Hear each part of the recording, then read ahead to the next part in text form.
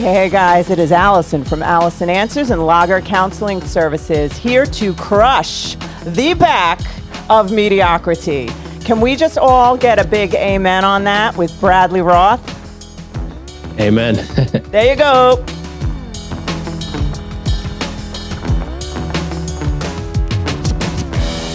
Hey guys, it is Allison from Allison Answers. We are so happy to be here today. As you all know, this is Mission Awake. And what we know about Mission Awake is that we want to wake up the people. We want everyone to understand that we are not bound to a life of mediocrity. We are not bound to the life that was handed to us. We are not meant to live in passive, just passively receiving the life that was handed down to us as we just kind of float around and end up where we don't want to be, living with people we don't want to live with, doing the things we don't want to do just because everybody else is doing it. So I have a guest today that I'm really super excited about. He is the coolest guy, but let me tell you something about him. See, he is. He's the coolest guy, but what it is about him is that he is completely aligned with my mission, and I feel that I am completely aligned with his. Because, see, I feel like we kind of floated together and met one another for many reasons, but I think primarily because we are in the same stream. We both do not want to follow what the norm is doing. We want to create lives of magnificence and excellence, and we're made for greatness. So I want to tell you guys a little bit about Bradley Roth, okay? So here we go. The most important thing about Bradley is that he's on a mission, and he is a host of a kick-ass podcast. Now, he basically is doing the same thing that I'm doing, and we are going to take over the world, right? Did you ever see on SpongeBob, I will rule the world? Did you ever see Plankton do that? I don't know. Yes, for do sure. You know what I'm talking about? I will rule the world. I freaking love that. I have to get that clip. I'm going to put it on my thing, right? Okay, here we go. So now he's the host of the podcast, Not Most People. And wait till you hear what he says about that, because Bradley and myself are not like most people. And everyone out there, we are here to make sure you're not like most people. Let me tell you a little bit about him. He is a founder of Breakthrough Digital, which is chat marketing agency. So this is something that Bradley created and he does, and I have absolutely no idea what that means. He's going to tell us about it, but he is also a fellow Arete Syndicate member. And if you guys don't know what that is, I talk about it all the time, for God's sakes. Where's my emblem? Wrong side. See?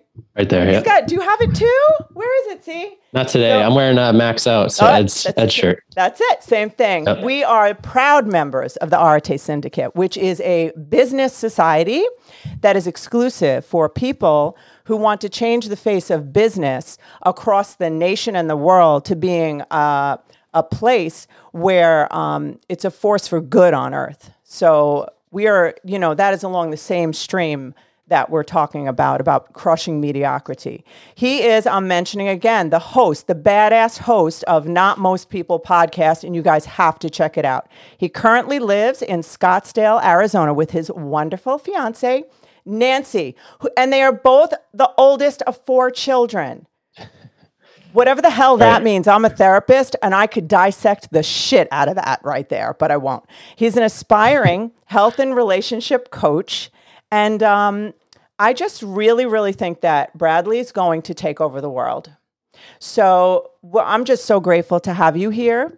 And would you like to just say anything about yourself, anything you want anyone to know? Because you see this right here? You see this video right here? It's going right out there, like, right.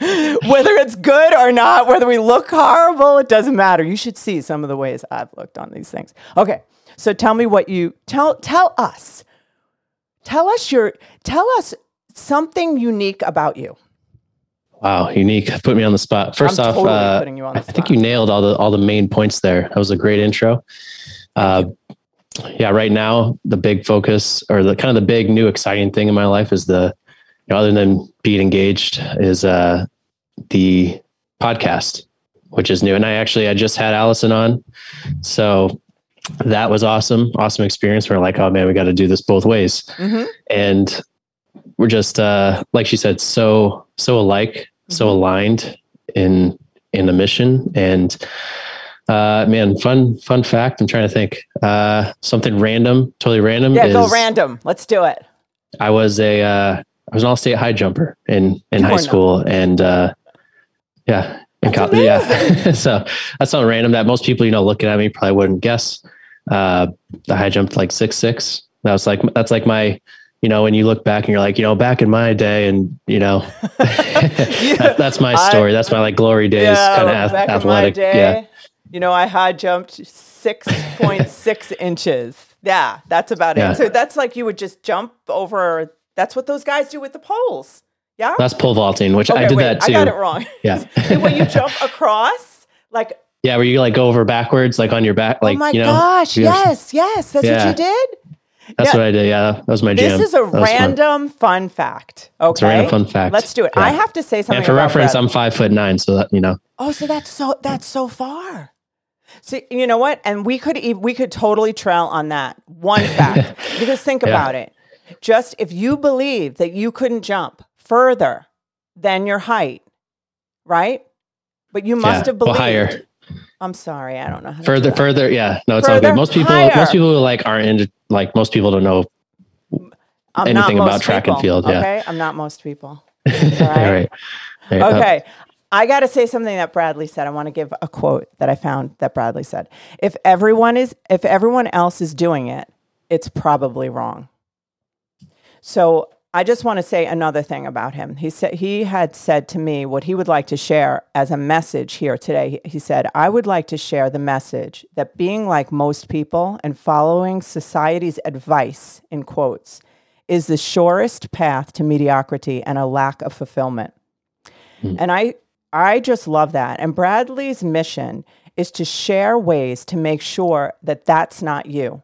That you're not the guy or the gal who follows what society tells us to do and lands where society tells us to land and you end up in a life that you don't want. So basically that's what Bradley's here to do. And there's another thing that I thought is just really cool. And in a way I'm speaking for you, but I have a tendency to do that. So you can tell me to stop. But I'm going to just say one thing he said. He said, I grew up destined for mediocrity in almost every area of my life. And I just was wondering, could you just tell us about that? How were you destined for mediocrity? Yeah, well, I think most people by default are destined for mediocrity. Mm-hmm. Unless you are born into a family where your parents are, high achievers and they're kind of grooming you and pushing you from a young age and telling you think for yourself and don't follow society's advice and all that.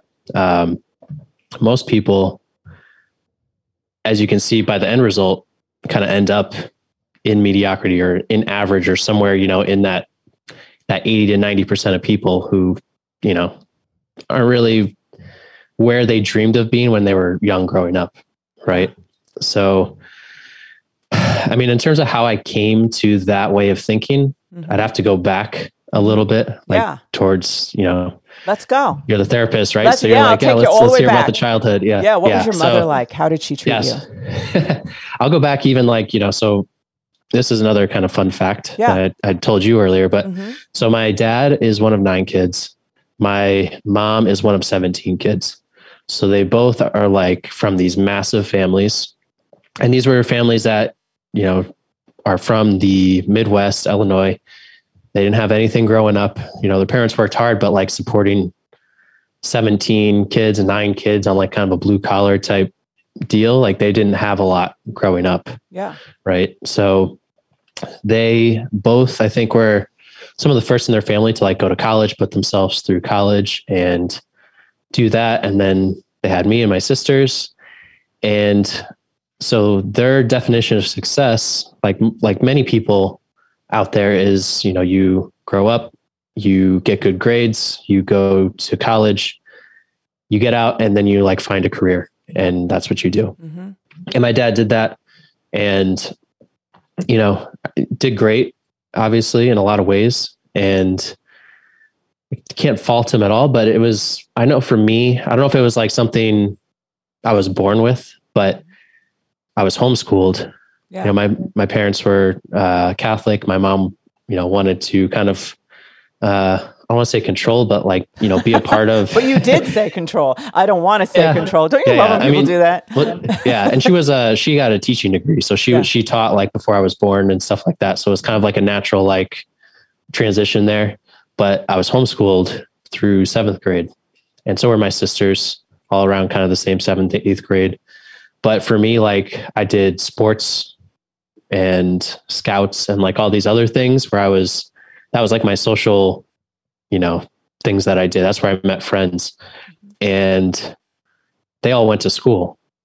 And so they're like telling me about school, and, even though you're in like 5th, 6th grade, and they're telling me about like the girls they talk to and stuff like that. Yeah. And I was like, oh man, like, yeah, I really want to go to school. And I could never like sit still at home. It was just like me and my sisters and my mom. I was always like kind of like sneaking off and playing with Legos or whatever. Yeah. And I just, I think from a very young age, I was like, why do I need to learn this subject? Like I didn't have an interest in things unless they were like, I could see the relevance of them. And I don't know, because I think a lot of kids grow up and they're like, they want to get straight A's and they want that approval and they're like, oh, like this is what I'm supposed to do. Cool. Let's do it. And there's nothing wrong with that. And my sisters were like that a little bit more than me, but like growing up, I was like, oh, school, like, why do I need to learn this subject or that subject? Mm-hmm. Why do I need to know like, why do I need to memorize history facts that like I can look up if I need to know them, exactly. Stuff like that. And then I finally went to school in 8th grade and it was like, oh, free, even though it was like a private school, I was like, oh, freedom, like cool. And then high school. And I just always had this thing with authority growing up, because I think part of it was like, I felt, I don't want to say trapped, but I felt kind of like restricted being homeschooled. I wanted to like go be social, be with, the other kids type thing, because my friends were there. And, I think naturally you want to go do what your friends are doing, right, when you're young. So I always was like, why is this the way that it is? Why is that the rules? Why, like, because I say so was never like a good answer for me, or because that's the way it is. Like people would say that. And I think I was just like, I'm an ultra logical person. Yeah. So even like when I was younger, I'd be like, well, why? Like, why does that make sense? That sort of thing. And I'd question it, not so much like out loud, but like in my head. I wasn't like outspoken, but like in my head, I was very rebellious. Right. I love that. That's so good. Yeah. Yeah. So I'm growing up and I, go to school. I go to high school, and the high school that I was at was like, it was a private all guys school, which again, I didn't really want to go to. You went to an all guys school, a Catholic? All guys high school. Yeah. So, didn't really want to be there. I made a lot of friends and did sports and stuff and all that. But like they had these, they had like rules, like if you were using your cell phone in the parking lot after school and you got caught, it was 5 hours of detention. What? Yeah. How like come? Stuff like that. Yeah, I don't know. Just and then random. they called it jug there instead of detention, which means justice under God. So I was like, yeah.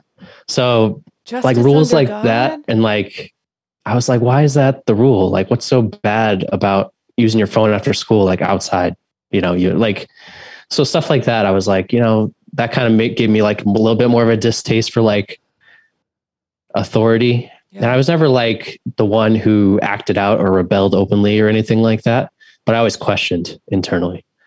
And were you angry inside?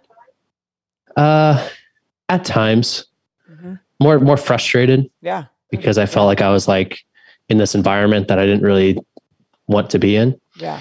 And then I went to college. I went to UConn, huge public school. And that was like, like the reins are off. Like here's freedom. Wild. And yeah. And yeah, I probably went wild? A little, what? Did you go wild? I did go wild. You did? Yeah. Like really bad? I had one incident that. Do you want to tell us? Is it like totally embarrassing? We can go one for one. I'm actually not telling one. So let's just say it was like a toga party that didn't end well. I'll leave it at I'll leave it at that. The imaginations are running wild, right? Yeah, take with that what you will. But okay, got it. Yeah, and that was like a freshman year kind of a learning. Did you go to jail? Learning experience. Yeah, and you did. What'd you say? Wait a second. You just answered a question I don't know if you meant to answer. I said, "Did you go to jail?" And you said, "Yeah." No jail, no jail. You see that? Luckily, that could have went viral. So your mother would be calling you. You didn't. You went to jail? Yeah. Okay, sorry. Yeah. No, I did end up in the hospital actually. You did? But okay. Yeah, I mean, I was fine, but not something I wanted to relive. You know, so but anyways, I found that freedom, went nuts for, had a great time in college. But even then I didn't know what I wanted to go for when I got there. I was like, I'm not really interested in anything, like growing up. Yeah. I was like, I wasn't I wouldn't consider myself a very well-rounded person back then. I was like a one-dimensional, I did sports. I was an athlete, I was the high jumper. Like that's was my identity. I worked out, all that kind of stuff. Yeah. So I'm like, well, I guess I'll major in exercise science because I like to work out. Wow, and so that's what I did. And I applied. It was like you do your first 2 years and you apply for that your junior year. But you still have all these prerequisites that you got to do. And so I'm doing exercise science, more specifically strength and conditioning, which is more like the hands-on, training people. Yeah. And there was prerequisites that you had to take accounting to become to do that major. And I'm like, what? That doesn't make any sense to me. Can someone explain to me why? And no one ever had an answer, my guidance counselor, no one had an answer why that was required. They probably didn't know. I'm like, it's just a money grab. I think requiring you, they're like, oh, well, we don't know what they need, but we need them to be here for 4 years. So they can pay 4 years of tuition. And so we're going to require this class that's irrelevant, stuff like that. So I hear you. Going back to when I was younger, I'm like, why do I need to learn this? Kind of that same thought pattern. And then I graduated, I got into a CrossFit gym. I trained group classes and individuals for 5 years. I did that. And that was awesome. That was a blast, but it was part-time and looked like it was going to become a full-time thing, but no one at our gym left. Coaches wise, it's just CrossFit gyms are small. There's usually a small handful of coaches. Usually there's a lot of turnover. Yeah. But when I left after 5 years, I was still the newest coach on staff, which is unheard of. Yeah. So there was never really room there to move up. So I started looking for these other things to make more money during that time. So I dabbled in network marketing like a lot of people do. And, that was okay. I learned some good sales skills and stuff like that. But I was long-term, that's not the answer. And then I got into real estate and I was a realtor for a couple of years and did not like that. That was not my thing. And especially because you're so rooted to one spot geographically. And I didn't want that. And can I ask you something in the midst of that? In the midst of all of that, because I think so many people are going through that. Young people are what do I want to do? And they're looking in the streams that are offered to them. Yes. What is available. And I think our brains are like that. Our brains we do not think to consider things that haven't been done because we just only go with whatever's, in our wiring. So I'm just wondering, even as you're speaking, I'm thinking about the people who listen, who are younger and trying to figure out who they are and where they're going. And you're saying things that are so important. I'm not sure if you're important, so maybe you know it. But you're saying the thing that you were the guy in your own mind who questioned, why do we have to do this? This does not make sense to me. And I feel like the child or adolescent who says, why do we have to do this? That's the rebel. That's the bad child who is silenced. Maybe you were silent, but that's the kid who doesn't fit in but thank God, I'm just going to say I homeschooled my kids and people would say, well, how will they be? Don't you want them to be socialized? And And I'm like, yeah, that's exactly the reason why they're not going to school. But anyhow, so what you're saying is you were a young man or a child who turned around and you looked at the situation and you said, this doesn't sound right to me. And that's why you're here. Not most people do that. Right. They if it doesn't sound right, they think they're crazy. Yeah. So that's my 2 cents. I think it's easy to think that, right? Because you're told these certain things your whole life by everyone. Mm-hmm. And a lot of people, I think, question it, but then they are told that like, no, you're like, why are you thinking that way? Mm-hmm. Why don't you just do what everyone else is doing? And it's so easy to conform to that and live in this kind of like small sense of discomfort or unease rather than like go against what you're being told. Exactly. So I'm looking for all these ways to like, what am I going to do? I love the gym and stuff like that. But again, I was like, I want to travel. Like I got bit by the travel bug really hard and I wanted to move around and stuff like that. And I'm like, well, I can't do that at a gym, and online training wasn't as much a thing back then.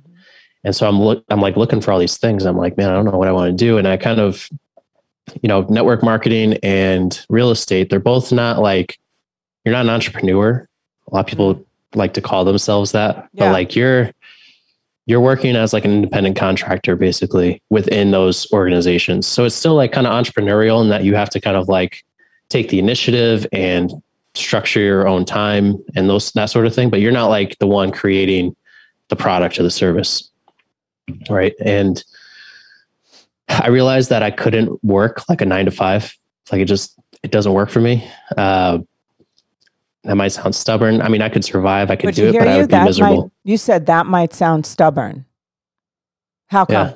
What's stubborn about it? Because there was times where I probably like, it would have helped a lot to find like a kind of standard job and work it and make and save some money. But I was just kind of like, I think I'd rather be broke than be miserable, or, got it. Or kind of that mentality, if that makes sense. Mm-hmm. So I'm looking around and I start to kind of, while I'm in real estate, while I'm in network marketing, I start to kind of learn about sales. Sales leads me a little bit to like marketing. Marketing leads me to like entrepreneurship and kind of like, so I started looking into these different topics. And as I was growing up, I knew nothing about business or entrepreneurship. Like, this might sound crazy. Like I didn't know a single business owner or entrepreneur growing up until after college. And I honestly didn't know the word entrepreneur, like what it was or what it meant, until I was like 22. So I was like the latest of the late starting. I thought businesses, like I didn't know people own them growing up. I thought they just like, no, literally, I thought they just like existed. Yeah. Like they were just these entities. Yeah. And so I didn't know that like you could like start a business. I thought that businesses were just like a business. And that's what it was. Yeah. And so I started to discover like, oh wow. Like, and the first, I'd say real entrepreneur I met where I kind of like got it was like the owners of the gym where they hired me. Mm-hmm. They're like small business entrepreneurs. And I was like, oh, that's cool. Like maybe I'll start a gym. But then again, I realized that wasn't for me. But so I'm digging into all this entrepreneurship business stuff. And I'm like, man, what can I do? I don't really have any background or skills, but like, I want to do this. And my fiance is a nurse. So I'm like, oh, you're going to travel nurse and I'm going to work remotely doing something. Mm-hmm. And I didn't know what. And so I'm like, oh, I'm going to start my own digital marketing business because I like social media. I had built up a few Instagram pages, like for fun, kind of interest pages. I was like, oh, I can help like local business do this. And I know a lot of local business owners from the gym and stuff like that. So I just like dove. This was like 2017. I got out of real estate. I dove into the deep end of entrepreneur. I was like, I'm going to start my own agency. I'm going to be making 10K in like 2 months. And, all this, cool. Like all this, like way overly optimistic, that's good. Thoughts. Yeah. Which I think if I could go back 3 years and knew what it was going to be like, I don't know if I would have made that decision. Yeah. Right. So I jumped into that with zero background, zero skills, very little connections. I had no money saved. I had no real money coming in. And I jumped into what do you do exactly? So what I started doing was like social media management. So like kind of like posting on Facebook and Instagram and just having like a social media presence, because a lot of 3-4 years ago, a lot of local businesses still didn't have that. Yeah. So I started doing that. I got a couple of clients dropped off, kind of like fight and, kind of clawed my way through for a while. And then in 2018, we went to like a Tony Robbins live event.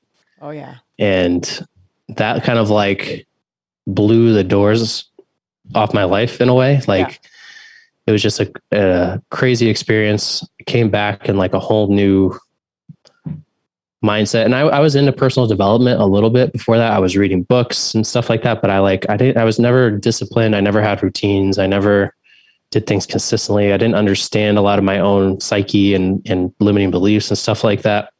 But after that event, that kind of like, that was like a jump off point for really getting into personal development and psychology and like that kind of stuff. And that's like what I loved and what I found super interesting. And I was like, man, I think this is where I want to be long-term. So even like over the last few years, even though I haven't like been doing anything with it directly, I kind of knew like, this is where I'm going to be one day. Yeah. But I'm not ready yet. So I'm still like, I was putting in the time, putting in like developing myself, because I had a lot of things we all still have a lot of things to work on, but over that time I'm working on that. And then we moved away from, we were, in the Northeast Connecticut, and we moved out on our own and spent a few months in South Carolina. And then we went out to Arizona, which we're at now. But like during that time, I'm like still trying to figure out this marketing thing, and it's not really working. Yeah. And I pivoted a couple of times. I got more into Facebook ads. And then last year and a half ago, I got more into the chat marketing, which is what I'm working on now. What is that? It's you got to sell me. I need a marketer.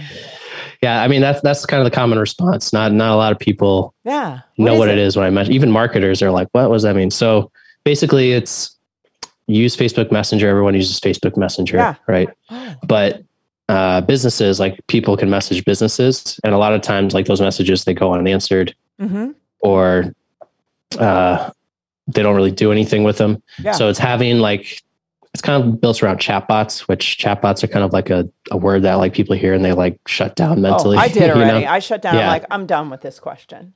Yeah. Right. Yeah. Because chatbots, like a lot of chatbots out there are terrible. They're like, they just spit back the same like canned answer over and over. That. And you're like, oh my gosh, like get me off this thing. Yes. So, but if you do it right and you create like an interactive back and forth experience that's like, has gifs and images and like fun copy and it's personalized, which you can do all this stuff through Facebook Messenger. I think Tony Robbins does that. He does do that. Yep. So does Dean, what's his name? Graziosi? Dean Graziosi. Yeah, he does it. Mm-hmm. Yeah. Mm-hmm. Yeah, you're starting to see it more and more. Yeah. But it's still like kind of like that blue ocean, like new stuff. So it's fun. It's something that like... You like doing it? I do. Because it's also like it builds a connection with your customers without you like having to be... So it kind of like scales your interaction with you, because you can have like technically like 1,000 conversations going on without you having to be there. Now it's not like a replacement, and you're not like trying to fool people into thinking that it's like a person on the other side. That's like rule number one, no. Yeah. But as that first line, like you can create whatever experience or conversation you want in there and kind of guide people to whatever endpoint you want them to go to. And then you're also answering their questions along the way and stuff like that. So it kind of can do a whole lot of things, but it's fun. And it's interactive. It's different. It's like something that like everyone's running Facebook ads, everyone's posting on Instagram, but very, very few people have this. And like when a customer interacts with it, there's instantly going to know like, oh wow, this is kind of like new and different and interactive. Wow. So you're in like a new stream, which is really like what you were saying, a blue ocean. That's cool. Right. Yeah. It's a double-edged sword, because it's one of those things. It's like, it still hasn't really hit and I'm going to be ahead of the curve, but you will. I also got to educate people a ton, because like a lot of people don't know what it is yet. Yeah, that's true. Yeah. But that's good. So I kind of ended up there, just very indirectly, I guess. But like during this whole time, I came up with this idea, not most people, a couple of years ago, because again, I'm reading these books. I'm developing like my thought patterns that I had growing up, where like I questioned things and like, why is this that way? And as I got more into personal development, I realized that like almost every successful person that I read about or I listened to or whatever, almost everything that they said that like leads to success was like the opposite of what I was taught, or that like what society teaches. And so I said, you know, like if all of these successful people are saying the same things and it's opposite of like what society teaches, like, you know, I'm going to say that these guys who have done it are the right ones, you know? And so I just developed that kind of like thinking more and more as I'm doing personal development. And then this idea, not most people, kind of pops into my head. I want to say like 2-3 years ago. And I was like, oh, that's like, I like that phrase. Not most people. I didn't really like have like a specific vision for it yet, but I was like, oh, this is cool. Like, I think people will get it. And I was like, how am I going to like share this though? I was like, I hate being on video. I hate like speaking, like podcasting, like that wasn't even like a thought back then. I was like, oh, I'm going to do Instagram because I've done Instagram, but like, you can't really go deep with Instagram. Like it was all like surface level. So I started like building a page, but it's surface level. And I'm like, oh, this isn't really what I want. And then I was like, oh, I'll blog, I'll write, so that I don't have to like be in front of a camera or talk or anything like that. Is it hard for you? To write. Is it hard for you to be in front of a camera? Now, not as much, but I should say growing up, again, I was being homeschooled. I never like presented in front of a group or in front of the class or, you know, anything like that. So I get to 8th grade and I remember like having to do like 1 or 2 like things in front of the class, even in like small groups. And like, if I knew I had to do it, like I wouldn't sleep for weeks. Like I had like, it is so scary, isn't it? It is. Yeah. I had like severe anxiety about it. I'd get up, my voice was like so shaky, and like I'd turn red and sweat, and like everyone probably felt really bad. Awful. And even like all through high school, that was the case. Yeah. And then in college, I took like a public speaking class, and I think they gave me like a C because they felt bad, you know, like, let's throw this guy a C, right? Yeah. Right. Like he's trying, you know, like kind of like give him a little pat on the head, like good, you know, good effort. Yeah. Type thing. So, but then like I knew in college at the same time that I wanted to be a CrossFit coach more than anything. And I knew what gym I wanted to go to. And so I was like, I guess, you know, I'll have to like figure it out at some point. Yeah. And so I got out of school. I harassed the local gym owner that I had kind of built a little bit of a relationship with, but I harassed him. I was like, you know, I want to coach. He's like, you know, I love your enthusiasm. I know you like know your stuff and what you're talking about, but he's like, can you do it? Like, can you teach a class? And I was like, you could teach me how to teach a class, you know? And so like he put me in front of the class, and man, like early on, I would cringe thinking about it now, but it was like kind of the same thing. I'd get up there. I was quiet. I was like sweaty. I was nervous. And this is like, you know, in a gym, big site, like you got to be loud. Like I didn't know how to talk loud. Yeah. And so I talked to a lot of people a couple of years later, because eventually I kind of like made it through and slowly got better. But a lot of people were like, yeah, when you started, like we didn't think you were gonna make it, you know, because you were like so quiet. They thought you were quiet. Yeah, they thought I was like, which I was, you know, and I was like kind of quiet. I was monotone. I was like my body language was really small because I was, you know, nervous and stuff like that. But like I slowly got better. And then by like year 3, 4, 5, it was, you know, no problem. I could do it in my sleep. But even then I still like, that was like my comfort zone though, was at the gym. Like I knew the routine. I'd coached like hundreds of classes, same people, similar warm up, you know, all that kind of stuff was like familiar.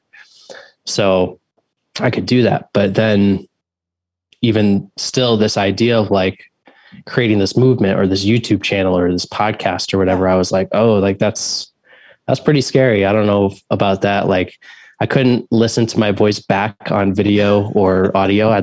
It sounded different, you know, like, totally. Yeah. Yeah. And I was like, oh no, I can't do that. And like, so I would just not record myself at all for like 3 years because I just couldn't listen to myself back. And I was like, man, if I sound like that to me, I probably sound just as bad to everyone else. And like, no one wants to hear that. So I don't think that's true, but yeah. Well, thank you. I mean, I feel like, I have progressed in that area, but you know, eventually, I got into Arete, you know, like last year, and I had kind of been thinking about. What made you decide it. to go into Arete? I was just a big fan of Andy's podcast first. A little bit of Ed stuff too, like through Andy, but mostly like the MFCEO project. That probably kept me going in my business like a dozen times when I was ready to quit. What do you think the reason is? Because, you know, if you think about it, you describe yourself and, you know, you were this kid who was quiet, right? And but you have these big opposing thoughts and ideas. So your thoughts are big. I was a thinker though. I kept it all internal. Yeah. But then it's interesting because then you have Andy who has the voice. Like he's the voice. Like he says what we're thinking. Right. Yes. Yep. And it's interesting, and I'm just wondering, I had a question way back when you're talking about Tony Robbins that I didn't want to miss. The thing with Tony Robbins, what was your walk away from that? What was your takeaway? And I know there was a lot because you were transformed, because I know what that's like. But there's something, because I think you had that greatness in you, but you had the tenacity, which is so in opposition to what you're describing. This nervous kid, he's homeschooled. He doesn't, you sound like somebody who doesn't want to step out of the norm, but everything in you hates the norm. And you literally were a prisoner. Like literally. Yeah, there's this like intense inner conflict that like I wanted to be this person, but my identity was like, no, you're not that person. Yes. Yeah. And you think about it, people are saying, this is your stream. And you're like, no, God, no. Like you feel like you're being dragged, right? But Tony, he breaks you into freedom. So what happened? At that event, I would say the biggest thing was like, if you've never been to an event, so rewind a little. I was like, I read the book Awaken the Giant Within. Oh yeah, that's a great book. Great book back in like 2017. This is when I was still pretty new in terms of personal development, and I'd heard that it was really good for like limiting beliefs and stuff like that. So I read it. And I read with like a highlighter, and literally like I highlighted like the whole book. And, but can I just say something? Look, that's you. Awaken the Giant Within. There you go. But isn't Perfect that true? Example. Yeah. Yeah. It's like on the outside, you were saying I was small. But there was a giant within you that wanted to stand up against mediocrity. Yeah, I think that's true for a lot of people, right? So I read this book. It's 600 pages. I blew through it. I highlighted the whole thing, and then I told my girlfriend at the time, but fiance now. I was like, I think I kind of want to check out one of these Tony Robbins events. And she's like, she looked at me like I had three heads. Like, what are you nuts? Like, And then we watched I'm Not Your Guru on Netflix, which is like his documentary, which is worth watching if you haven't. I'm going to watch it. I don't know if I've seen it. Oh, really? Oh, you'll love it. It's right up your alley. Oh, I'm going to. Yeah. So I watched that with her, and that was like kind of powerful. And we saw like some of the stuff he did with people at these events. Oh, yeah. And after that, she's like, okay, I think, I kind of get it. And then I think it was a couple months later, she surprised me at Christmas with tickets to UPW, which is his main 4-day Unleash the Power Within event in California. That's awesome. And we went, and we get there, and it was like, it was kind of like we walked into this like big cult is what it felt like at first, right? Like the shock, like everyone is like, we walk in and they have like all these greeters there at the door, like high-fiving you as you walk in. They're like, woo, and you're like, oh gosh, like, what did I do? Like, what am I doing here? Yeah. And especially Nancy, she's like, oh, I'm not into this. This is not my thing. Yeah. I was like, I knew it was kind of going to be out of my comfort zone, but I'm like, I kind of went in with like as open a mind as possible, but I was still kind of like, oh gosh, like, what did we get into? And I'm like, she's going to want to leave after, a couple hours and stuff like that. So we go, and like the first day just like rips you out of your comfort zone. You're like interacting with people next to you that you don't know, and like sharing kind of like deep emotional things. You're also like yelling and being like super goofy, and like you're dancing all day and jumping up and down. Yeah. And it like breaks you out of this mode that we all live in, where we're just kind of like on cruise control. Yes. And you don't want to like look too crazy, or you don't want to look like too high energy or too happy, because then you're like labeled a weirdo. Yes. So what it does is that first day, it like just like crushes your comfort zone. Love and it. so like, and then you go in day 2, 3, and 4, and like they can work with you in a lot of transformation. And like over that 4 days of like 12 to 15 hour days that you're in there, like you come out and you're like, oh, this is like the world again. Like you feel like you were there for like, months. Yeah. And you do the fire walk and like all that stuff too. But I came out of there and it was like I think it was like day 3, which is like they call transformation day. It's like the most powerful day. By day 3, I felt like I had like really come out of my shell that I had been like stuck in for all those years. And it was it was just a crazy, like I wasn't afraid to like scream and yell and like really just kind of let loose and be myself. Isn't that like in that environment? That is unbelievable. Yeah. We squish that out of kids. We do. It's horrible. Yeah. Because it's not conformity, right? You're not going to do that with your kids, right? No. Of course not. Yeah. But yeah, it was just like, I came out of that experience and man, I was like on fire for a while, like emotionally. Like I came out, I signed like 2 clients right away, like not knowing a thing really about sales. And then I lost like 10 pounds in like 2 weeks. I got like in shape again, like I had been before. And I started reading every day and like like all this stuff, like, and it was great. But it's slowly, it's like that high, like emotional high, and it slowly kind of wears off over time. So it'd been like several months and I was like, oh man, I'm losing the juice. We had just moved to South Carolina. It was like just us. And I was like feeling kind of lower again, like back to, like I had defaulted back to my old self. Right. Yeah. Mm-hmm. In a lot of ways. And so we went to New York, UPW in the fall, like 6 months later, and we actually crewed that one. So we like volunteered because I was like, I couldn't afford another ticket. Oh, that's good. Mm-hmm. And so we crewed and volunteered and like did that. And that was like another good experience. And then we didn't go for another like 2 or 3 years. Yeah. Which like killed me inside. Cause I was like, like you get such a boost every time. Mm-hmm. And we did just go to the virtual one recently, which was really cool and super convenient. We're like in the living room, but I can't wait till they can do the live ones again.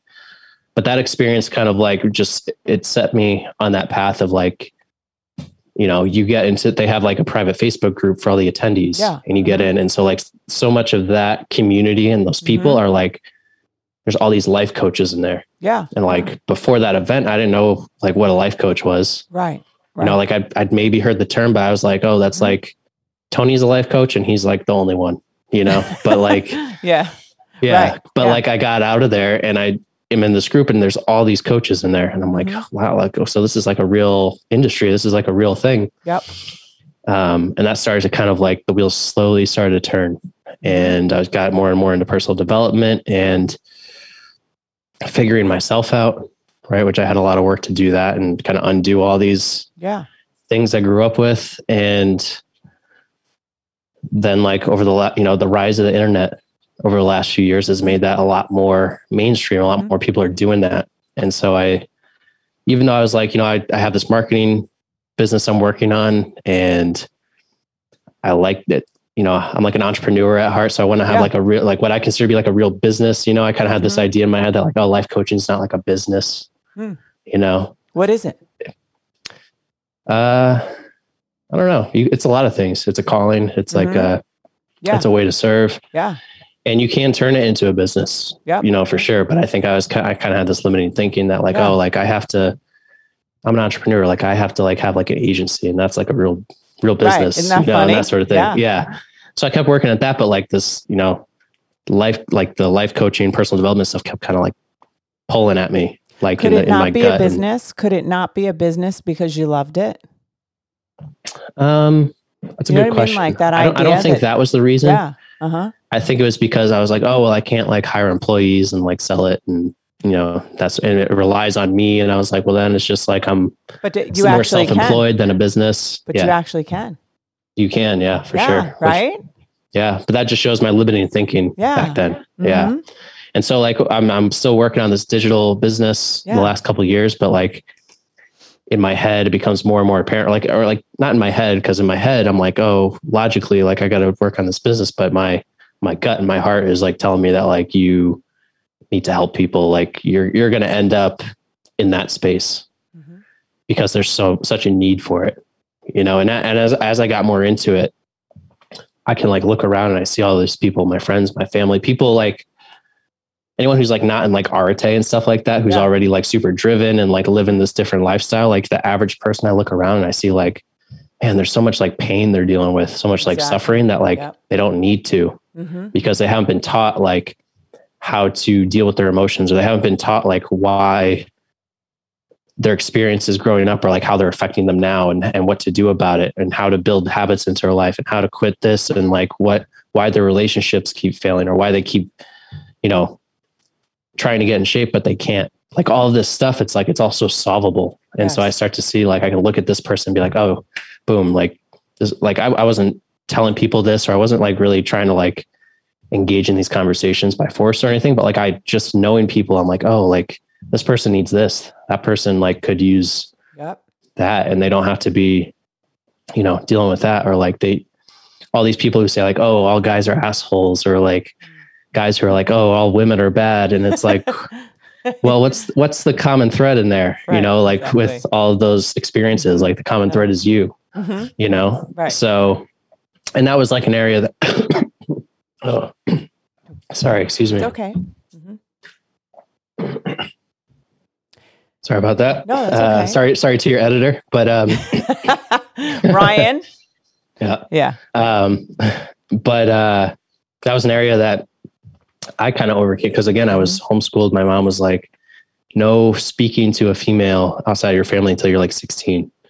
And so, so I get into high school and I didn't really have, it's funny. I went to 8th grade, and 8th grade was 30 kids in our class, 15 guys, 15 girls.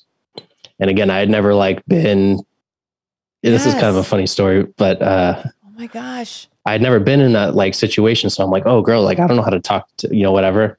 But I was like, I was happy. I was enthusiastic to like be out in school and stuff like that. And all these people were like, you know, having these little like 8th grade relationships, like, oh, this is my girlfriend, this is my, you know, but obviously like, it was kind of like you hold hands at school and that's the thing. Right. But like, I was like, oh man, like I went and I like asked like every girl out in the first like, did you do like, 3 weeks. Did you do it? And they like all said no. They all said no. Yeah. Oh my gosh. And so, well, there was one who said yes. And then like 3 days later, she's like, I don't think this is working. I mean, it's not like anything was anything, but so then I learned, like, I was like, oh, like this isn't, I guess I really don't know this area or whatever. And then like, I was like a hopeless romantic. In high school, I did have a girlfriend for the last like year and a half. Yeah. Broke up right before I went to college. I went to college and I was like, oh my gosh, like again, this is like, you know, the big open world at school.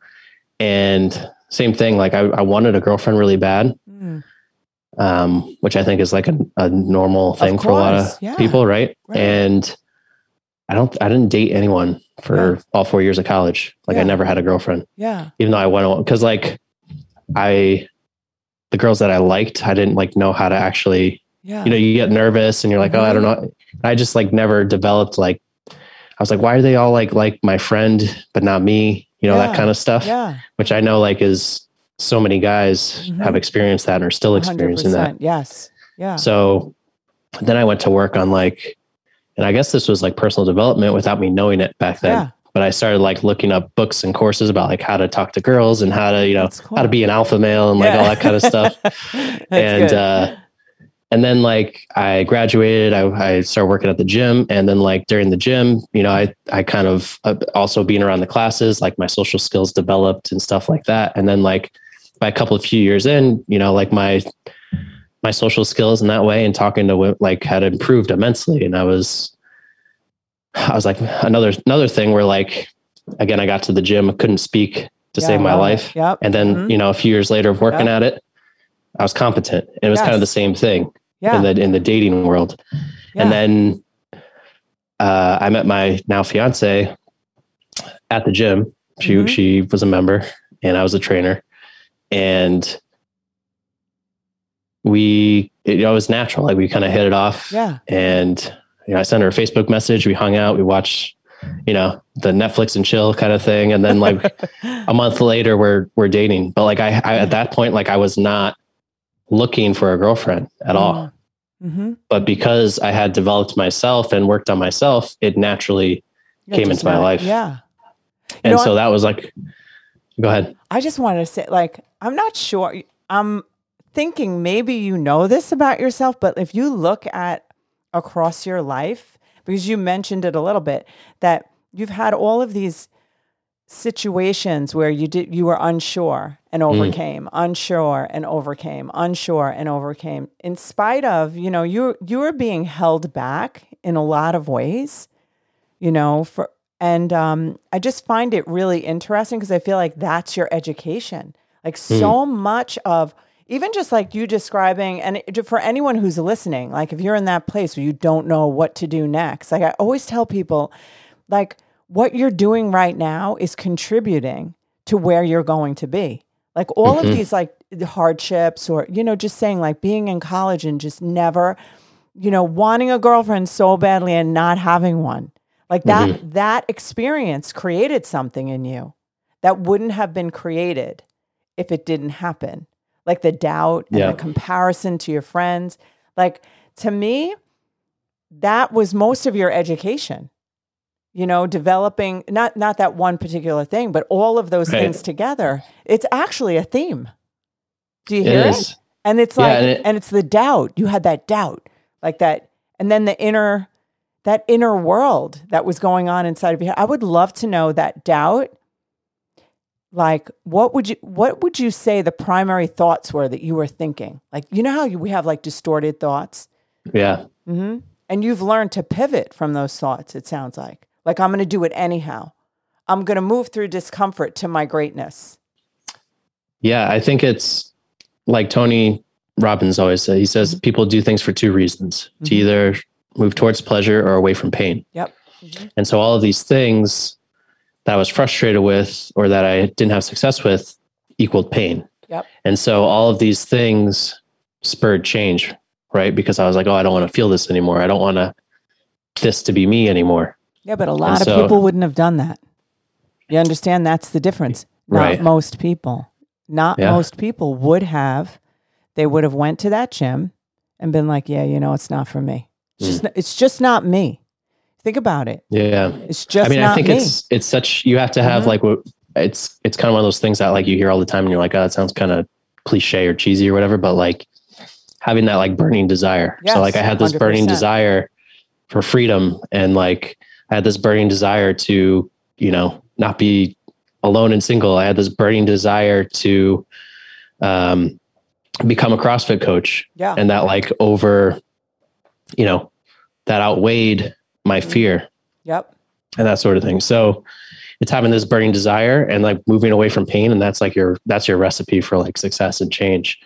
And I look back and it might sound like I still like I have a lot of, I don't want to say grudges, but like kind of like ill feelings towards these like situations growing up. You don't sound like that at all, by the way. Okay.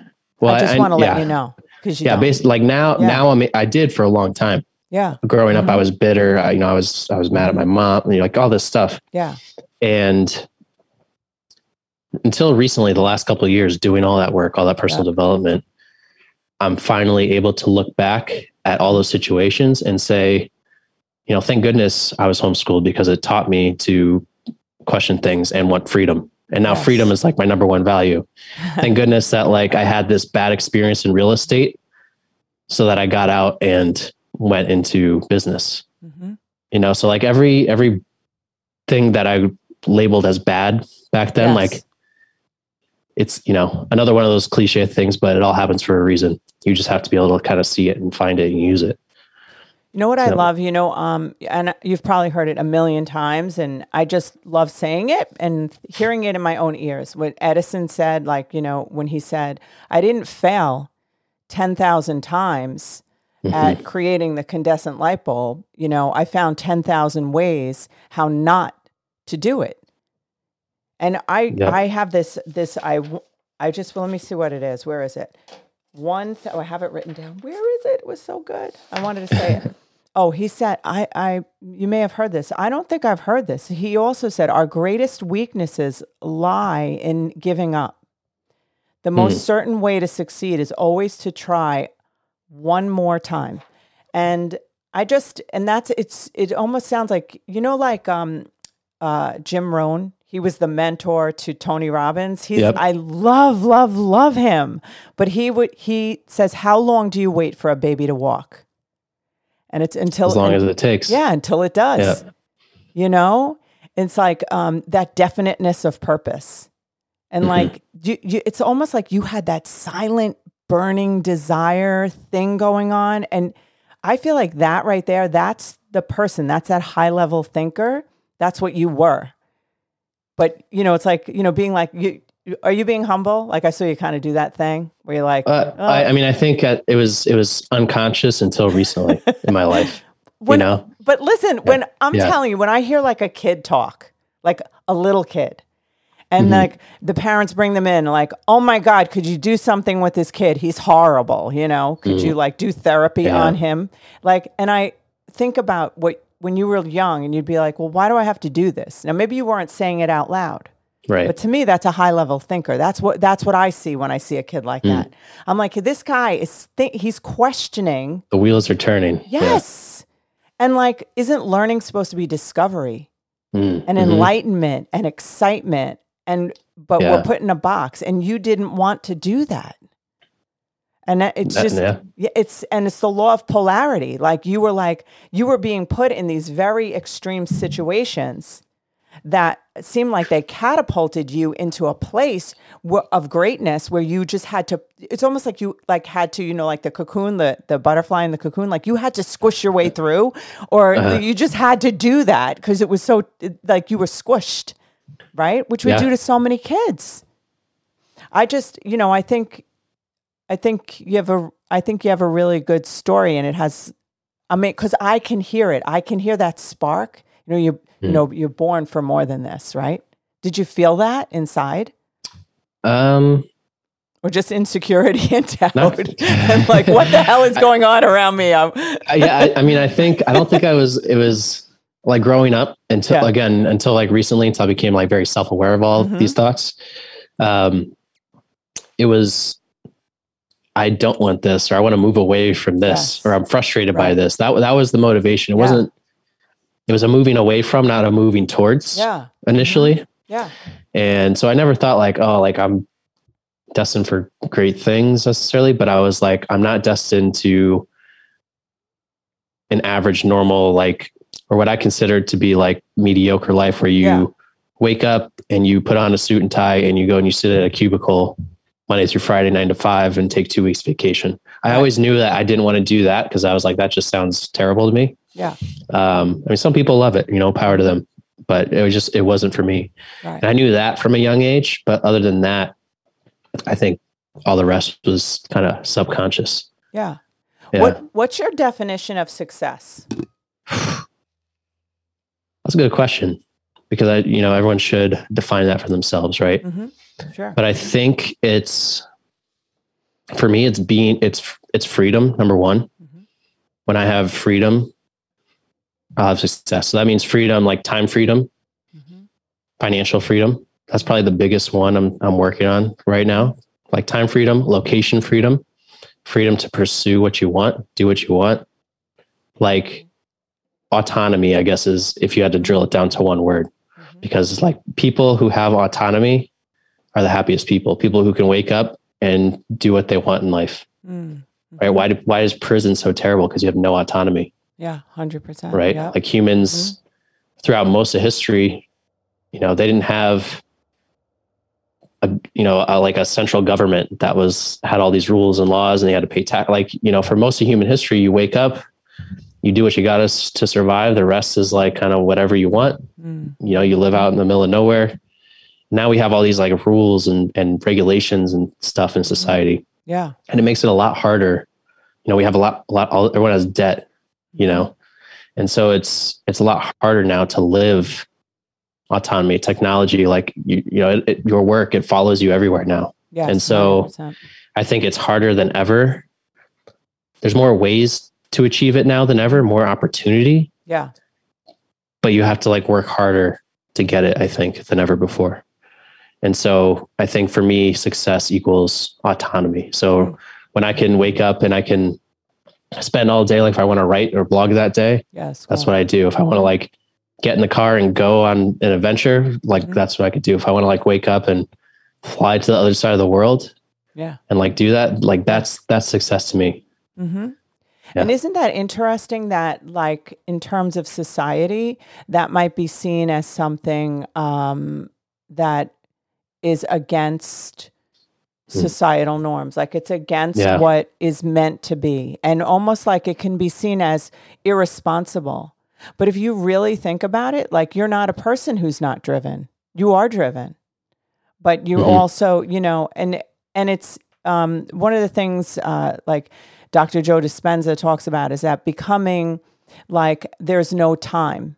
There's no, like there isn't a place.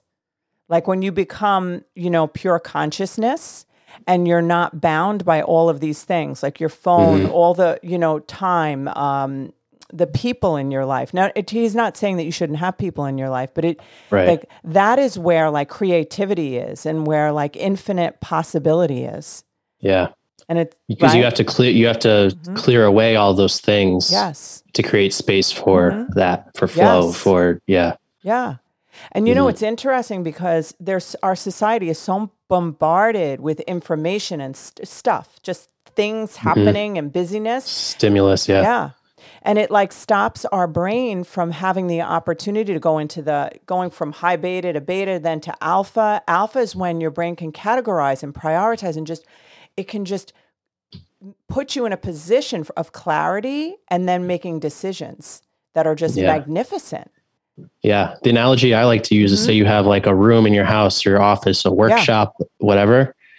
And most people, they want to use that space. Like that space is your mind, your brain, right? But most people, that space is like just full of stuff. Yep. Like every stimuli is like most people's minds, if you looked at them that way, would look like a hoarder lived there. Yep. You know, like they're full to the ceiling of stuff and you can't operate. You're not efficient. Like you can't get things done when you're like, you know, there's clutter everywhere and you can't function. And so, like you said, kind of taking that time, clearing your mind is like cleaning out that room and making it far more functional. Yeah. Yeah. And it's like, you know, that statement, less is more, is very powerful because it is true. Like you can do one thing today and get one thing done, or do everything today and get nothing done. Yeah. That's a hard thing to learn too. Cause I'm a generalist in a lot of ways. Like I don't like to spend, like a lot of people find that one thing or that one area and they go all in, they spend all their time and they get really, really good at that one thing. I like to work on like everything. I'm like curious about everything. I'm good at a million things and I'm not like world-class at any one thing, which can slow your progress in any one area for sure. But like, that's just me. Like I can't work on one thing today. You know, I wish I could. I'm working towards that. But yeah, I think it's like what you said. But you know what? It's hard. And I'm trying to work, especially now we live in the information age where like you're on your computer and like right now I have like 30 tabs open and there's just like so much coming at you. And I'm like, oh, well, like not, especially like online courses now, you're like, oh, I want to do this course and learn that. And I want to learn that. And I want to learn this. And there's just like so much. And so now that's probably one thing I've been working on recently is doing less or taking in less. And now I can actually think a little bit more, you know, instead of being like everywhere. I got to tell you something that's I feel like is so important because I'm thinking that I just see this a lot in the practice. I see that a lot of people they'll be describing what you're describing, that they want to learn everything or they're so fascinated, right? But that to me is like a giftedness that people have that can end up, people who are gifted are also people who are special needs because they end up seeing everything and it makes the world feel like too much. And a lot of times, like a lot of the people you'll see like homeless in New York City are people like that, who are absolutely brilliant, but the work, it's too much for them. So it's or they couldn't find that one area to focus it. Yeah. Yes, because it's right. And it's like that. I feel like people who have that gift, one of my sons has that, and it would be like, I would have to teach him. I would have to say, all right, we're on our way to the parade. And then he'd see a leaf with like dewdrop on it. And he would want to be like, well, how come that's there? And let's like discuss it. And like, he'd want to know about it. Now, right. So then I would have to teach him, well, that's a great thing, but we still have to get to the parade at 10. But if you don't, like, if you go down that rabbit trail with them, like the they curiosity don't will function. Just carry them. Yeah. So it's like that balance, and they also feel more vividly. Yeah. You know, like, do you do that? Do you, like, when you see more things, like, do you also, like, when you're experiencing something, do you feel it, or it's more serious to you than maybe to somebody else? Oh, or are you like dead emotionally? There's so many things. I don't know. For me, the emotional part as much. I'm like not a super emotional person. I'm actually working on being more emotional because that was like a defense mechanism growing up. Was like, I'm going to push these feelings down and not feel pain and emotion. So what's interesting is I never cry when I'm sad, but I cry really easily during happy moments. Yeah, that's like in movies and stuff. Like I'll cry when something's happy. Yeah. But it could be the saddest thing in the world and I won't cry because I trained myself not to feel or show that sadness growing up. But I didn't show it for the happy, I didn't train myself to not cry during happy. Do you know why you trained yourself to do that? Or is this too personal? What'd you say? Do you know the reason that you trained yourself to not cry during sad things? Was that like a survival skill? Like it wasn't a good idea to cry during a bad situation? Yeah, it was like I think sadness, anger, frustration, all that stuff I learned, like my coping mechanism growing up was just to kind of like bury it. Mm-hmm. Yeah. You know what's interesting about that is that when somebody does that, they split off from themselves at that age emotionally. So that emotion gets buried alive.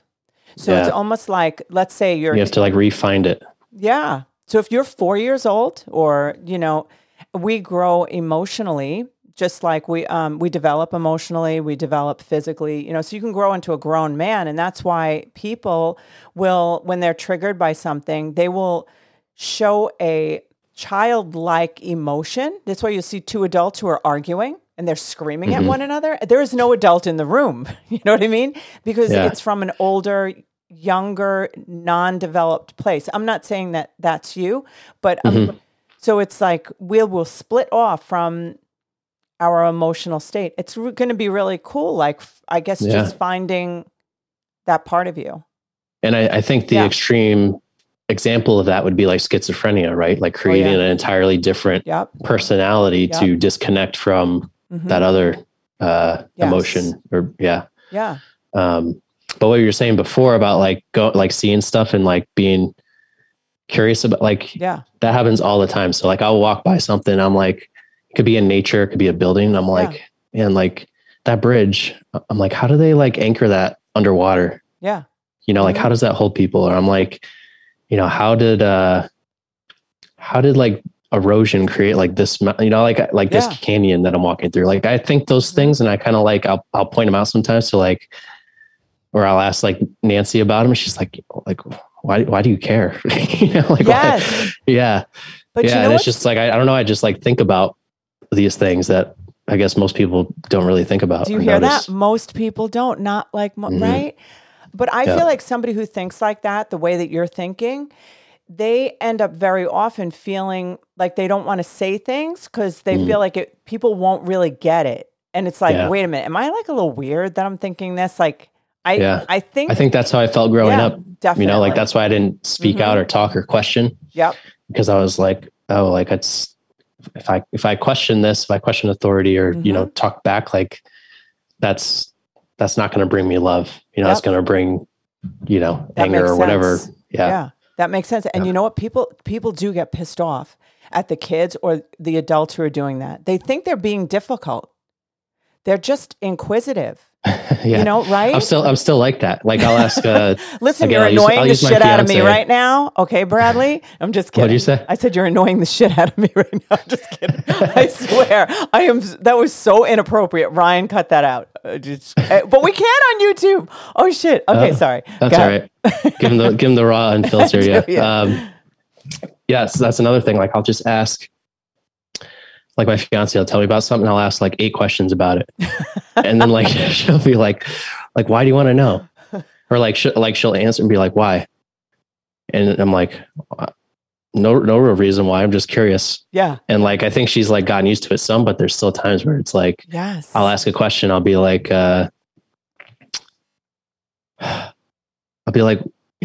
where'd you go to the store or where are you going to go to grocery shopping?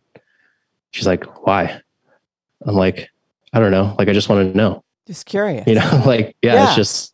Yeah. You know, and it's weird because random. you can like start going into conversations and people, you can see them start to like be like, oh my God, like what are we talking? Like I will talk about a brain for like 15 minutes and I watch my family's eyes just circling. Like they're like, oh my God, like she's still talking about that. Yeah.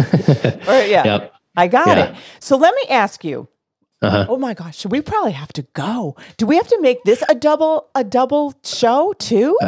We could. We can do whatever the hell we want, Bradley, given this, right? It's Saturday. We got time. Yeah. Yeah. I mean, in life. Okay. Do you have like this concept of being automated, right? Mediocrity. I feel like we are automated into mediocrity because we do not recognize, I believe his name is Alvin Toffler. And one of his famous quotes is the illiterate of the 21st century are not going to be those who cannot read or write, but those who cannot learn, unlearn, and learn again. And that is basically what we're talking. Don't you love that? So it's basically what we're doing right now is everything we've learned has been hardwired. I don't want to say hardwired, has been wired into our neurological system from the time we're little. So by the time you were 7, I mean, there was a lot of shit going on in there, I have to say, like don't talk, whatever, like all these rules. And basically then you think about what happens then. Then our brain continues to drive us in the direction that we learned up until we're little. From a young child. Now, if you think about it, what we become automated in this state. So I actually couple that idea. Don't get mad at me. It's a scripture. So basically, I couple that the illiterate cannot learn, unlearn, and learn again. It's the same thing as like, do not be conformed to this world, but be transformed by the renewing of your mind. And I feel like being conformed is like being conformed to the world that we were born into, like our family and all of that. A lot of people think it's not to be conformed to the world is don't listen to wild rap music or something with everybody cursing. But really, it's like we're conformed by the time we're very young. And it's like being transformed. That's what we're doing. That's what we're doing with personal development. That's what we want everybody on this who's listening to be able to hear and say, you know what? I don't have to live like this anymore. I can transform this. And the way to do that is to believe differently, to think differently, and to not follow the feelings that we've felt the most. Because the feelings that we have felt the most, we are addicted to. And we just create a life that we don't even want just by repeat. And you can notice it just by patterns. I feel like what you've done is you've broken patterns.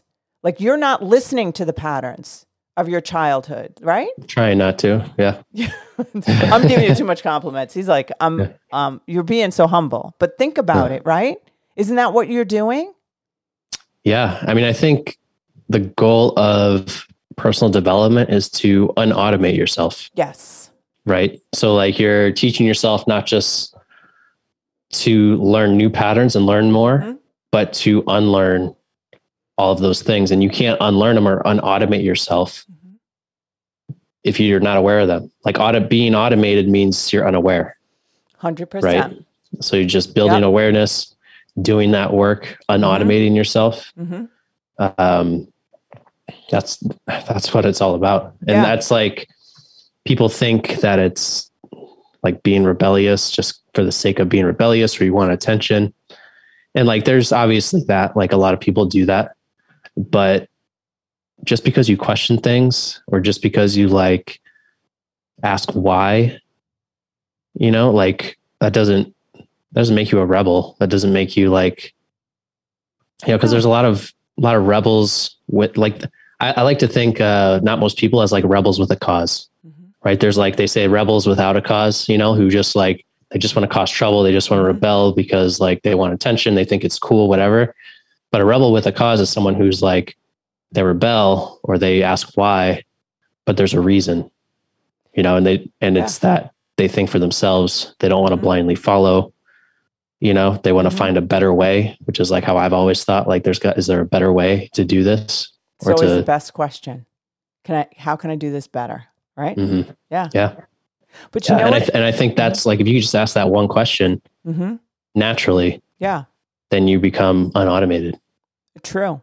And you know, it's like almost like the concept, like what you're saying about being unautomated. It's living in the truth, like what you're describing, like the path to all freedom is through truth. Nothing changes until it becomes what it is, right?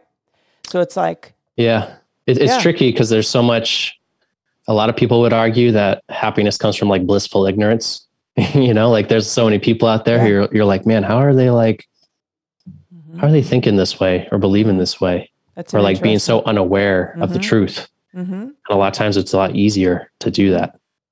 Right. So like, it's just the relationship between like easy doesn't equal happy or it's not rewarding. Easy doesn't equal rewarding. Right. Because it's hard to do that work and it's hard to think for yourself and go against the grain. You know what's interesting? I'm so sorry. I interrupted you. No, go ahead.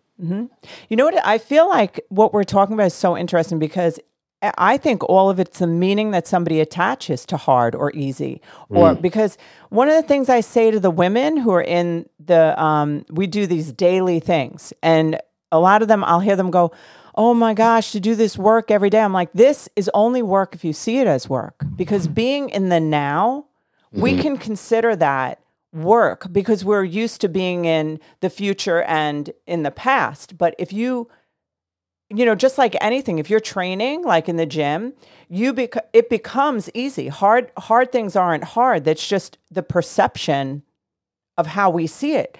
So to me, to be able to say, okay, it's blissful to be ignorant because then I can just kind of, you know, just float on the lazy river and just do my thing. And I'm not saying it's lazy. I'm just mean, you know, just to float along. But what are you forfeiting? Like the spark of your life, creativity, excitement, like so much that is available, you're willing to forfeit it for the perception of ease, right? Yeah, but it's right? Exactly. I think I always bring these mental constructs or examples back to physical because it helps people relate. So I would say it's a lot easier to not go to the gym and like sit at home. Exactly. But are you going to be happier in the end? Right. No. So you have to go and you have to get uncomfortable. You have to go to the gym, but you feel a heck of a lot better later on. Yep. And so it's that same concept mentally. Yeah. Anything that has to be created in our brain, we don't have the construct to create it until we start creating it. So it has the illusion of hard. Right? Because there's nothing in us to create that thing until it's created. I know now I'm saying it in that kind of abstract way that you probably can't stand because you're logical. So look, we're like a team here. We could do it works. It works. Maybe we'll have to start our own co-hosted podcast. I'm telling you, I was just thinking that you could be like the straight man. I'll be like the goofy, like right, and say all the abstract woo-woo things, right? Yeah. All right. So listen, what is like one magnificent, out of the box, not most people thing that you could say to this audience that would shake them up? I know. I should have told you this before the show, so you'd be prepared. That's a tricky one. Yeah. It is, right? Yeah. No, that's good though. It's a good question. I think it's just the realization that even though people want to fit in, they really don't. Like, like when I was growing up, I did all these things to avoid pain. I didn't speak out, but I had all these things inside me that was like, again, there was that inner conflict. Yes. And people have that. And they're like, well, like I want to fit in, like fitting in is what I want. It's like, no, you don't. You want to do big things. You want to be an individual. Yeah. You want to like be your own person. And so they're like, I think so many people have that same internal struggle. Even like, people who have gone out and done huge things and whatever, they still deal with it just on a different level. But everyone has that like internal conflict of like, I want to be me and I want to fit in. Yeah. Right. And so like a lot of people choose to fit in because it's the easier, it's less resistance externally, but like internally, they're always going to feel trapped or like, oh man, I want to speak out. I want to start a podcast. I want to start a YouTube channel. I want to start a business, but I don't know how my friends and family are going to react to that. Yep. And so you just have to realize that like so many people don't realize that. They think they want to fit in, but then they also want to be individuals. And that's where they're just like, they're torn. There's so it's like the most common inner conflict, I think. It is an amazing conflict. And what you said is so profound because think about it. Like, can you fit in and can you be aligned with yourself and be aligned with everyone else? No. How is that even possible? Because we're all snowflakes. We're all so different. So it's almost like if we were just allowed to just be ourselves. You think about how much is holding us back. You and I, even on this, like there are so many things that I would have done that were so screwed up on this thing that I held myself back from. It's like probably like 1,000 in just this, right? If we really think about it, like I'm like, oh my God, don't do that. Oh shit, you shouldn't have done that. Oh, what did you say? Oh my God, I shouldn't have said that. Yeah. And it's just like, think about it because we want to be liked, right? We want to sound good, but if we're just totally ourselves, like people, that's who we usually end up liking. Isn't it the person who's like a little different, like quirky or quiet, whatever it is? Like those are the people we like. Yeah. But for a lot of people, that brings out your insecurities too. Cause you're like, oh, that person is doing what I know I should be doing on some level. And that's where like all the resistance comes from. That's like, if you say, I'm going to do this big thing and your, say friends or family are like, well, that sounds kind of crazy. I don't know if you should go do that. Like you shouldn't give up this job. That's risky or whatever it might be. It's because, sometimes obviously they care about your well-being and like, they're seeing through their lens that it's risky and whatever. But a lot of times if people, all the haters out there for the most part, they're seeing you and you're doing what they haven't developed the balls to do yet. Yes. Right. And that doesn't make you feel good when you look at people doing that. No. Yeah. And you're not. And think about what's the risk if you don't do it. The risk is, I think it's really easy if you think about, I don't know if this sounds like morbid, but if you think about yourself, like I think about myself, like on my deathbed. Yes. And looking back on my life. Bradley, that is morbid, but it's okay. It's a useful tool, though. It's also, I'm just saying. It's actually funny. Okay, yeah. Sorry. So that's where my mind is at. In case you guys, wanted to hear that, but no, it's true. Looking back and saying, because like when you're old, and you're like 70, 80, 90, whatever, and you're getting like towards the end, like, do you want to look back and like, what do you have at that point? You have experiences and memories. And hopefully they're ones that you are happy with or that you went for, right? Like everyone, you've heard it a million times how like the most common regret of people on their deathbed is what they didn't do and 100%. Not what they did do. Right. Yep. So I think it's just remembering that and remembering that like, at the end of the day, like, or not at the end of your life, when you like look back and you say, you close your eyes and you don't think about like, oh, I had this car. I, had this job, people liked me or, my friends liked me. You think like, you think about these intense moments, like you're like the most emotional moments, either high or low or whatever, that's what you're going to think of. Right. You're going to think of like that world travel trip. You're going to think of that business you started. You're going to think of your marriage, like your wedding, whatever. You're going to think about like time with the people you like. That's what you're going to think of. You're not going to think about like, oh man, like I'm glad I worked that job for 50 years. I didn't want to work, I'm so or like glad whatever. I didn't take that flight because I was so afraid it would crash. I'm just so grateful I never went on that trip to whatever. And it gets harder and harder to make that pivot the older you get, right? Because you get more and more responsibilities. What fires together wires together. So you get more and more into the thought pattern that you want to maybe break away from. But I got to tell you something, you could change it any time, right on your deathbed. 100%.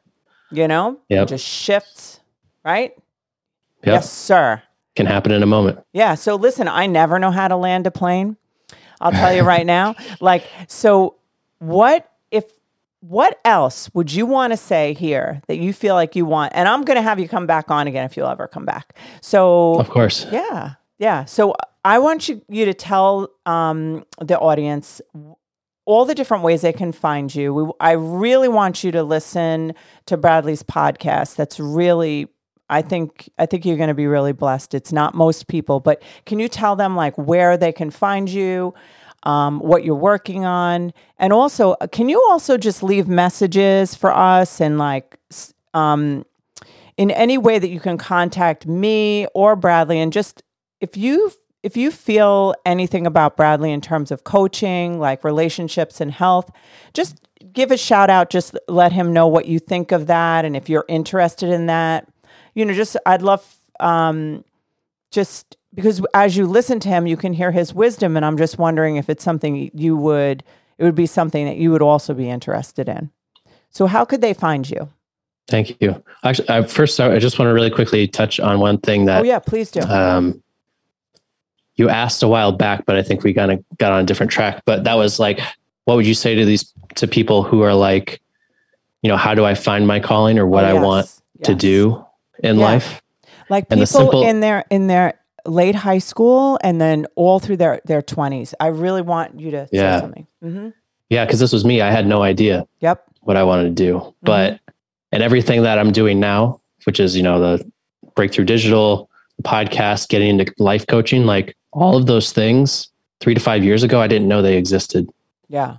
That's so like people grow up thinking that like, oh, this is the path like that I'm going to do. I'm going to be an accountant. I'm going to be a nurse. A lot of people fall into these kind of like traditional, like well-known paths. And they say, that's what I could do. And they say, I can't do, those are the only options. And I see that all the time. And I'm like, you have to look. Like that's the simple answer is you look. Like I was in my 20s and I'm like, I don't know what I want to do. So I read books, I meet new people. And these things, if you're open to them and you look for them, the opportunities and the answers will come to you. And until you've done like enough self-discovery, you're not going to see that. Yeah. And so that's the simple answer is you just have to look. I see so many people who are like, well, I'm going to be a police officer or I'm going to be a nurse. And like, there's nothing wrong with, obviously those are great things to do, but not if like, that's not what you want to do. Right. Exactly. If you think that's like, I have to do that by default, that's not the best reason to be doing that. So anyone who's like kind of, and everyone gets pushed towards looking that way, especially like you go back a generation or two, like that's what you did. You got a job and you worked it for 40 years and you retired. You got a pension. Like that's how it was, but that's not the world anymore. And so you have to see it through your lens. And like you have the internet these days, so there's no excuse to not be able to find like something new. Like there's so many people I know who are like, well, I'm going to be like I'll use the nurse or the teacher example again, because like, I don't know what else. Yeah. And it's like, well, there's like about 100 digital skills that you could teach yourself and go on Fiverr within like a few months and make money with. 100%. So like there's more opportunity than ever. You just have to look for it. So that's kind of my long-winded answer to that is you just have to look and you'll discover it eventually. It wasn't long-winded, by the way.